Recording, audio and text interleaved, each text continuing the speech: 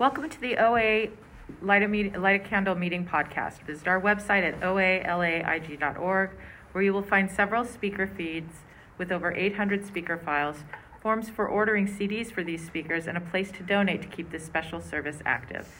The opinions expressed on the Light a Candle podcast are those of individual OA members and do not represent OA as a whole. I would now like to introduce our speaker for tonight, Diana.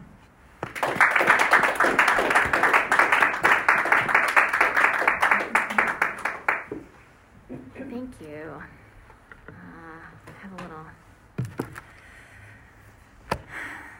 This is the first in-person meeting I've been to in almost 2 years, and it feels good. Feels good and it feels different. I'm Diana. I'm a compulsive overeater and a restrictor. Hi, Diana. It's the first time I've heard a group of people say my name back to me. And there's a lot of power in that. And in the beginning of the program, when I first came in, hearing my name was even difficult because it was more visibility than I wanted. Just to hear my name was too much. To be seen that much by other people. And now I keep coming back so I get to hear people say my name to me as the person I am now. So I'll talk about what it was like, and then I'll talk about how I work the steps and what life is like now. How it was. I was a person who came into program on my knees. I was one of the desperate ones. I was in the food, I was ashamed, I was sad, I was depressed, and I knew I had a problem. I had been in eating disorder recovery for about 15 years, but I had never been in a 12-step program. So I thought I knew everything about my disease because all of the recovery that I had gotten in my life had come from a clinical setting, and I had relapsed many times. And I thought I knew all the ins and outs. And I thought I knew everything about that there was to know about myself as well. So when I came in, I was in a full-blown relapse, and everything that I knew how to do to manage that was no longer working. I could not just get back on a food plan. I could not just pump myself up with a little more exercise. I could not meet friends and feel better. I didn't want to leave my house. I was buried in my compulsive behaviors. And by that point in my recovery, I wasn't binging and starving anymore, although I certainly did that throughout my life. At that point, I was doing other things that were compulsive, like I was restricting my food intake, sometimes unknowingly, because I had no clue what a portion size was anymore. I'd completely lost track of what a serving size was. And so I assumed that every serving was too big. And sometimes I restricted unknowingly and knowingly. I skipped meals all the time. The biggest problem was the first meal of the day. I refused to eat breakfast. I thought if I didn't eat it, I was winning. I was getting ahead. And what I was really doing was eating a really weird lunch at 11 o'clock. That's what skipping breakfast does. And I refused to eat 3 meals a day because I thought for sure I would gain twice my size. And that is not what happened. But it took me a while to let go of the death grip I had on what I thought was the solution. I was having a hard time not eating in between locations, meaning I would go somewhere, maybe I'd go to the library to pick up a book. I would have to stop somewhere in the middle before I got home to pick up something to soothe myself in the car on the way. Then I would forget that I had eaten that thing and proceed with the rest of whatever meal I was going to have for dinner. And then I would feel ashamed because I had forgotten about the thing that I ate when I wasn't paying attention and wasn't present in the car. I had gotten in very small fender benders when I was eating in the car. That happened all the time throughout my 20s and 30s. I would cut food groups, entire food groups, and then I'd add them back in. But I never thought I was dieting because I never went on a commercial diet. I was just doing it myself. I was making up rules. I had a lot of value judgments about which foods were okay and which ones weren't. I didn't know that orthorexia was also a form of disordered and compulsive eating, which I learned in here. I spent a lot of money on my appearance. I delayed meals all the time. One of the biggest culprits in me or list one of the biggest parts of my learning curve and how to eat 3 meals a day was to eat when I was hungry, not when I was overly hungry. And it took me some time to learn how to do that, and I had to work with outside help to do that. I limited my social activities. I didn't want to go on vacation because I didn't want to be seen in a bathing suit like people were waiting for my grand reveal on the beach. I was very concerned about other people's perception of me while they are obsessing about themselves. And I thought the only way to stop a behavior was to be rigid about it. I didn't know that there was another way to stop doing something. And I really hated, if I got rigid, I thought I was doing well, and I really hated when somebody interrupted my routine with their humanity, like a phone call or a need. So that tells you a little bit about what it was like. My behaviors ran the whole spectrum of compulsive eating behaviors. And I also had compulsive exercise behaviors as well, because I thought the only way to manage my intake was to manage my output. And what I was doing with my output was all over the place. And I pushed myself to physical limits, and I used some exercises as spaces of discipline and punishment. And all that did was have me develop a resentment. It got me fatigued and tired. It made me injury prone. And it created a real cycle where I was stuck in a loop of dysfunctional thinking about food. So when I was younger, there wasn't that much stability in the household. And so there was not a feeling of safety. And I think that's where my compulsive behaviors came from. I overate and I restricted because I didn't feel safe. And I needed to control my environment. And the only way to do that was to control what was coming in. And so my answer to control what was coming in was to not let anything in. And I went to, had a single mother for part of my childhood. And I went to a school that had before and after care because my mom was a nurse and she worked really long shifts. And they fed us at the school, and I did not like what they fed us at the school, and I would lie all the time about whether or not I had eaten or wanted to eat. And so my first food memories are about restricting my food intake. I don't want that. I don't like the way it feels. I don't want it. So food very early on became a way of managing my discomfort in the world. That's what it's about for me. And I was always very focused on food and interested in food as well. I think when I was 11 or 12, someone asked me what I wanted for a holiday gift, and I said pepperoni. I got it. I got the pepperoni, and I ate it in the sleeve in my hand. I was excited about it. It provided some kind of sensation for me, something to look forward to. And I remember that my family was giving my grandfather a gift for his birthday, and my grandfather liked really nice chocolates, and I remember being in the basement and spotting the thing that we were going to give him, and I slipped my little fingers into the package and thought that I could just get a couple out, but I kept going back. And I don't know how long that package was in the basement, but it was at least a week, and I kept dipping in to the point where then there was about half left, and my mother found it. And then I was very embarrassed, thinking that I was stealthily shaking it up to try to disguise all of the candies that I had taken out of that package. And that set up a pattern that lasted for a really long time, trying to make up for things, trying to compensate for things. And all of that was dishonest. All of it was a covering up of who I really was and what I was really going through. And the simplest way to express that was to say that I was having a lot of needs and they were not being met. And as a child, I couldn't articulate what all those needs were, but the people who had given me life and were charged with my care, they didn't know what they were either. So I think everybody was lost. And I developed this way of eating and being in the world that helped keep me alive for a long time. So when I came in the rooms, I came in with all this history and knowledge about the kind of disease I had. And when I came in, I was angry, and I didn't understand what anyone was talking about, and I didn't know what spiritual solution meant, and I did not want to hear the word God. I absolutely did not want to hear it. But I was so desperate that I kept coming to the meetings. And I knew that I needed to be in a group setting because I had recovered in a group setting before. So I knew that was right. And I kept listening. And I kept hearing things that were enough to keep me coming back. And I remember calling a fellow early in the process saying, I don't know if I agree with all of this. And she said, well, you don't have to. You don't have to agree. Just lean into what's similar. Lean into the sameness for now, and don't worry about the rest. So that's what I did.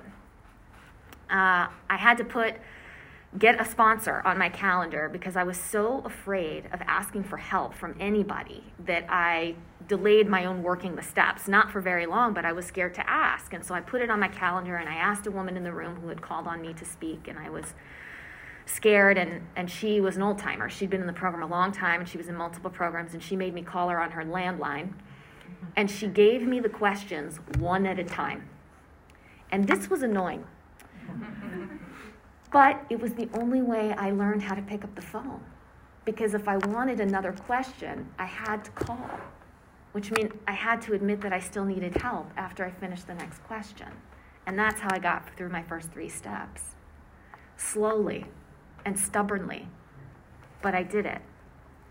And I knew that when I was working with that sponsor, I didn't connect with her on a whole bunch of other levels, but it didn't matter because I needed help and I needed to start somewhere.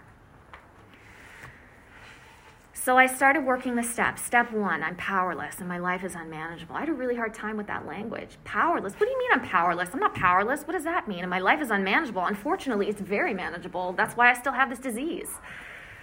But my understanding of powerlessness has changed a lot. Powerless doesn't mean helpless. Powerless doesn't mean I'm not responsible. I am responsible for what I eat, what I choose to eat. And I'm not helpless. There is help out there if I'm willing to ask for it. But my relationship with food and the hold that it has on me is much more powerful than me. It's bigger than me. And it turns out that a lot of other things are also bigger than me that I learned in this program. I had to admit that the most basic need, eating, I could not do on my own. And that's a real slap in the face if you've lived an adult life and you count on your accomplishments to hold you up every day. And then you look at the most simple basic function that we have that we're supposed to be born knowing how to do, and I can't do it. Not without help, I can't do it. I couldn't eat when I was hungry and stop when I was full on my own. I needed help with that. So I got outside help immediately, and what that did was very helpful because it allowed me to outsource a lot of the details and concerns about the food itself to someone who could help me do that, and it allowed me to focus on the step work and the spiritual solution in the program. I had to let go of a lot of judgments about food because I had so many false beliefs. I was afraid of eating potatoes. I was afraid of eating this. I had all sorts of ideas in my head from various places in my life that I had picked up and was carrying around with me. Turns out none of that was true, and I had an expert whom I trusted to tell me that it was okay to eat potatoes and it was okay to eat that, and that really was a good approach for me. And that person also helped me get my hunger cues back because I didn't know when I was hungry and when I was full. After I spent so many years overriding the signals that my body was telling me, I couldn't trust anything that my body was telling me, least of all hunger and fullness. And I had to practice to get better at that when I was hungry and when I was full, and now I can do that. So I took the second step, which is a leap of faith, came to believe that a power greater than ourselves could restore us to sanity, came to believe. That means that it's a process. I didn't wake up one day and suddenly believe something different than I believed the day before. I came around to the idea that maybe something could be different. And that's as much as I needed to know to get through the second step. Do you believe that perhaps, maybe something could be different? It's just cracking the door open a little bit. I don't have to know what the thing is yet. And, in the first 3 steps, I still don't really know what's going on. I have a functional abstinence, but it's sort of moving around.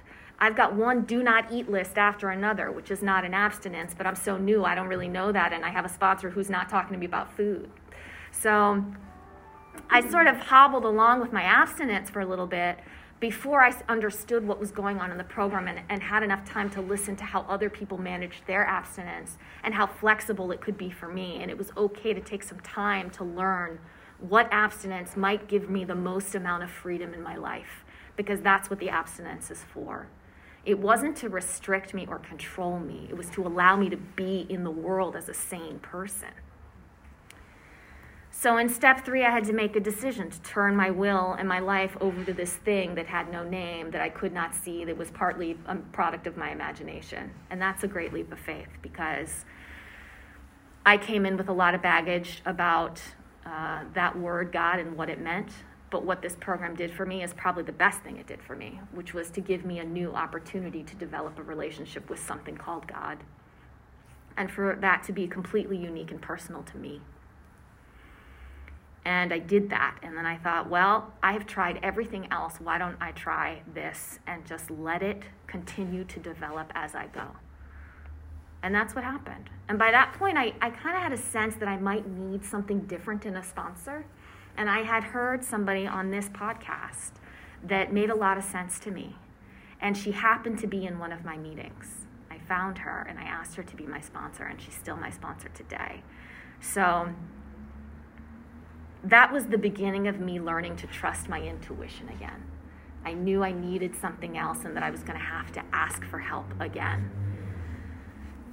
And it's been a great experience. You know, those first 3 steps are the building blocks of my spiritual life: honesty, hope, faith. Those 3 things. Without those 3 things, I cannot live. And my higher power is something that evolves for me. You know, I needed a higher power that walked next to me. I needed a power that wasn't positioned so far above me that I couldn't reach it. I needed a partnership.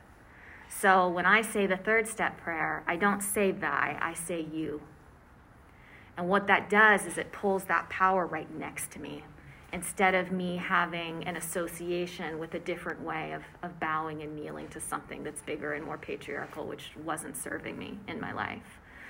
And I don't ask anybody else to say the prayer that way. I just say it that way to myself, because that's how I can most quickly engage with it. And that's an example of how flexible the program is that these tools already exist, and I'm allowed to find the best way to engage with them as I go. Step 4, I did a thorough and fearless moral inventory of myself. It was like a highlight reel of everything that was terrible that ever happened. But what I'd never done before was look at my part in it. I had no idea how I was contributing to my own suffering. The thought had never really occurred to me. And I had been in a lot of outside help, probably 18 years worth of outside help, which is enough to completely rebuild a person. And all that talking got me really good at identifying my feelings and explaining what was going on with me, but it didn't change the behavior one bit. I can't talk my way out. I can't know my way out. I can't smart my way out of my own pain. I've got to act my way out. I have to take a different action. And then the action is what helps me change my thinking. And you know, the 4th step is also the beginning of being honest with another person about stuff that feels really shameful. And my sponsor said to me, your first 3 resentments are the exact same as my first 3 resentments. And I knew I had the right person. So when I started turning them over in step 5, that's really what they say in the big book is the beginning of coming out of isolation. Is sharing these things and letting them land and letting them be painful and letting myself be seen vulnerable in front of people, which I never ever wanted to do because it didn't feel safe. And then I had my spiritual awakening in step 6. That's where it happened for me, is when I looked at all the defects and had to write about what they were doing for me and what they were doing to me, I saw all the real reasons I was eating. I learned that the most stubborn defects that I have are pride, fear, and expectations. They're like my greatest hits. They play on a heavy loop over and over. They're the stickiest ones. And I had a spiritual awakening because I understood what willingness was for the first time. I was on my 6th step in the middle of a very big work project, and I was terrified. I was really putting myself out in the world in a way I hadn't before, and I was so scared. I was on my knees, and it was the first time I had gotten on my knees to pray since I had been a child. That's how scared I was.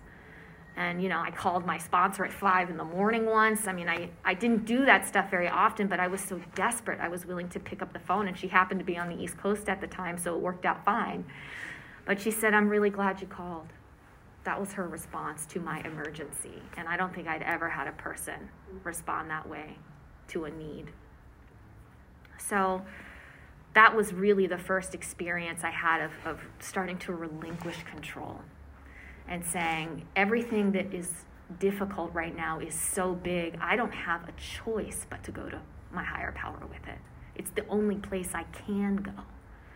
And then I started to understand that my higher power was, in fact, a very practical thing. It doesn't count as a tool in the program, but the point of being in the program is to develop this relationship.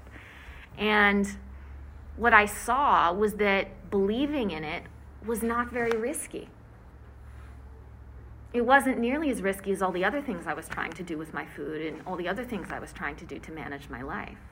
So I put this alarm on my phone that would go off 3 times a day. I called it the God alarm. And I was driving around in my car or at work or whatever, and it would just go off like it was an alarm for anything. But that was my cue to think about my higher power, because I would forget, oh yeah, there's this thing I could tap into. I could say, oh yeah, but I'm okay because there's a higher power that's got my back. And that really worked. It helped me get practice at connecting, even though I didn't know exactly what I was connecting with.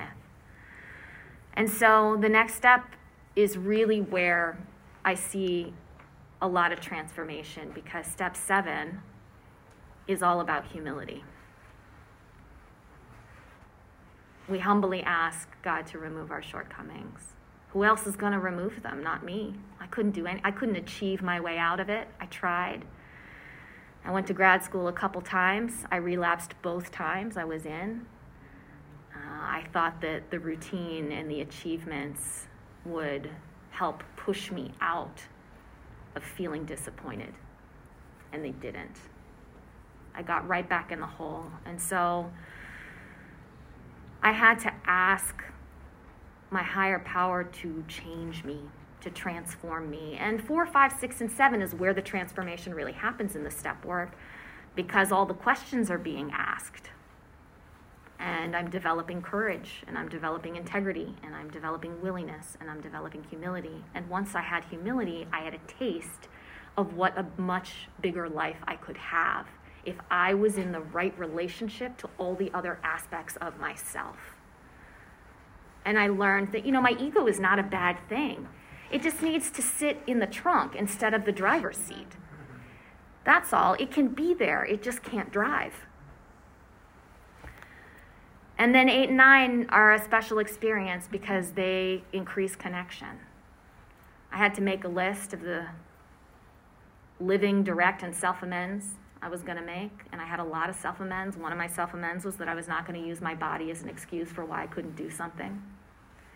That's an amends I get to live in. I couldn't use it as an excuse for why I didn't have the job I didn't have, or the relationship, or the places that I wanted to go. And then in step 9, I got to have a couple experiences that were really important to my growth as a person. I wrote some checks for the food I stole, sure. Those things were easy to do at that point, but I had to have a couple conversations where I stopped blaming certain people in my family for the fact that I have a disease, because it could have gone another way. It just went this way. And for the first time in my life, I had a pleasant visit with my mother, who had come to visit me somewhere abroad when I was working. And if I had not made that amends to her, I would not have had that experience. And that is very powerful.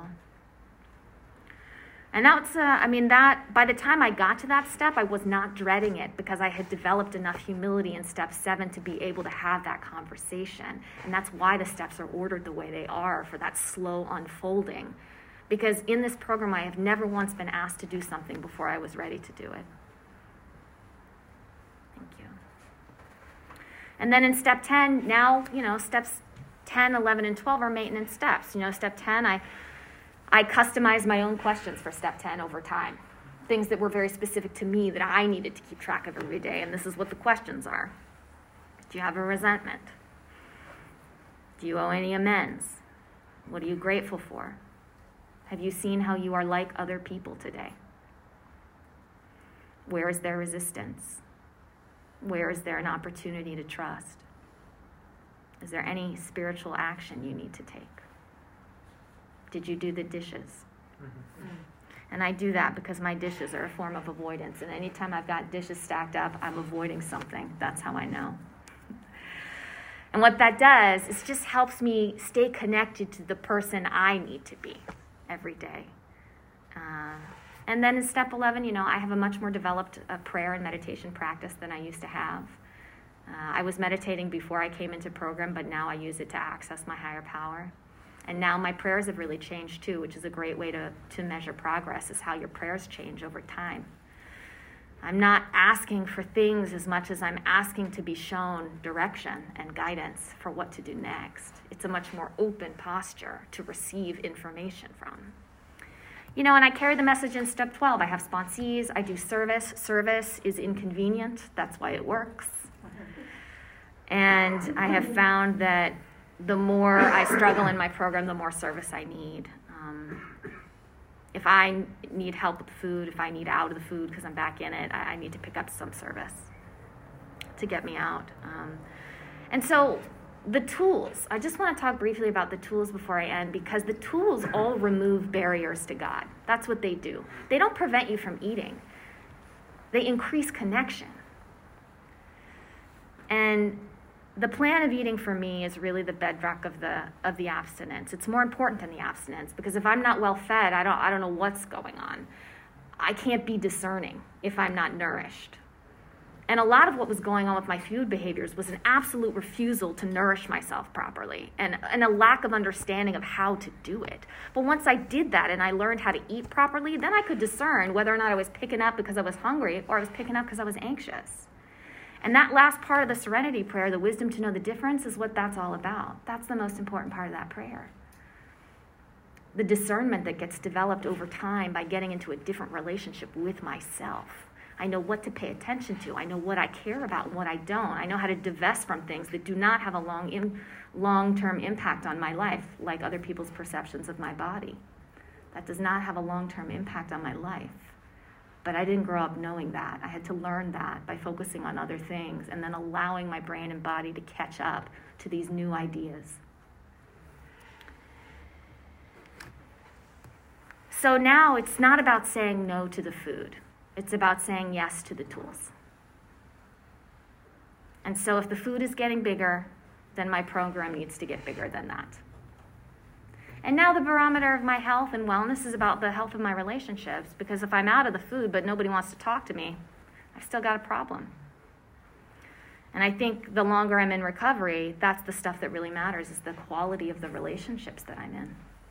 That's how I know how recovered I am. And of course, I've been led into other programs, because if you do a thorough 4-step, you will see which other programs you need to be in, because it will show you exactly where the problems are. And I've gone to those rooms and they've done nothing but strengthen my connection to OA. So today, I no longer have a body project. I'm not working on anything. I'm not preparing for the life that I want to have when I look a certain way. I have very little body obsession. My purpose on this planet is not to be pleasing to the eye. I have something else to offer, but I didn't know what that was until I worked the steps and they pulled me closer to myself so I could see who I really could be. And it's really been a process about getting self-referenced, instead of other referenced. It's not what's coming at me from outside, it's what's coming up from inside that tells me where I need to go. The stuff is always going to come at me from outside. I'm powerless over all those things. I'm powerless over all the people who still think the way I used to. I'm powerless over what my family thinks and does. I'm powerless over how irritable I am or discontent or restless I am. But that just tells me that I need more higher power in my life. I gotta slow down, and I have to connect. And I've been granted what I call the recovery pause. I get to pause before I answer questions, before I respond to emails, texts, phone calls. I don't have to rush my way into solving anything for anyone. In general, I'm a lot calmer and more serene and more at peace with the things that bother me in the world, because there are some things that feel truly unacceptable, but this program tells me that I have to get into acceptance. And that's a shortcut to all the analysis and problem solving I used to do to figure out why things were the way they were. And I never came up with a good answer. But I can get into an acceptance position a lot faster than I used to be. And so, today I don't force myself to exercise, and I've got a lot less hypervigilance in my life. And if I can let go of the hypervigilance over my food and my body, I can let go of it over my finances and my relationships and my career. So everything that I do in here has helped to bring my life into a bigger, more fulfilling place with a lot more potential for joy and abundance and experience. And I can have bread in my house as long as I have God in my house. The issue for me is not the specific food, it's how much spiritual connection I have. I'm a compulsive eater because I operate on a spiritual deficit. I'm not connected and I don't feel safe, so I've got to work every day to make sure I get enough connection and enough safety, and I use this program as one of the tools that I use to do it. So I treat myself like a whole person today.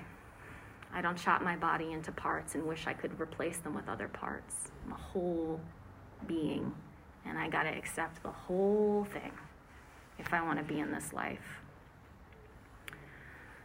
I'm grateful for the recovery that I have in the program. I am not cured. I am a compulsive overeater who struggles in this life, and sometimes with the food too, but today the food is the least interesting problem I have.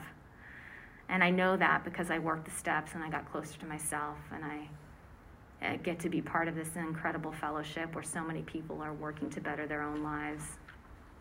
Thanks for letting me share.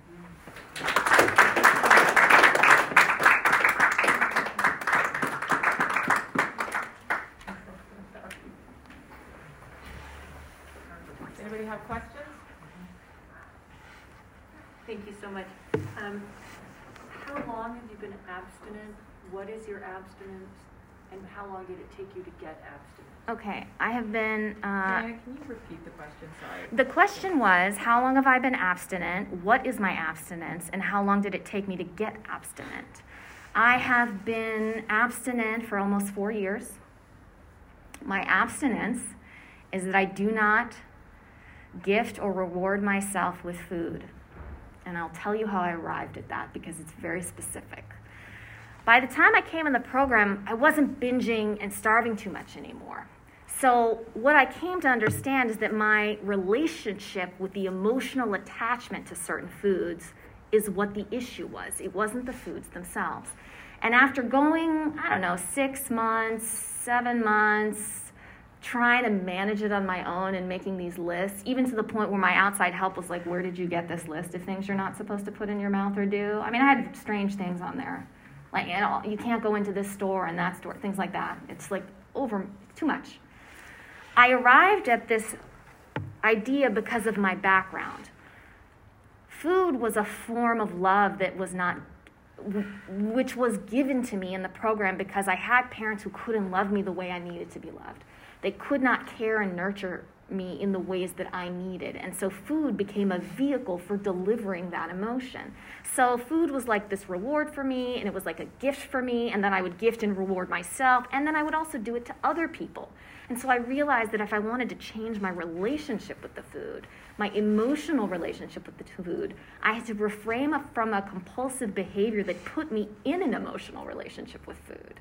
And that's how I arrived at that abstinence ever, 7, 8 months, something like that. And it served me well because it's loose and I wear it like a loose garment. I mean, how often do you have to gift people with food? This time of year, a lot. But it's more about the way I distribute my emotions to others and the way I take in emotion from other people. Because my whole mechanism is wrapped up with how I attach and separate from other people. That's what I use the food to manage.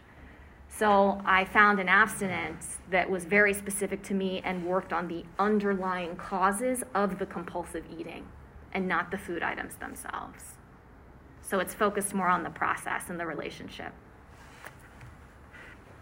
I think that's all the time. Was that it? Yeah. Yeah. Okay, yeah. Sorry, no.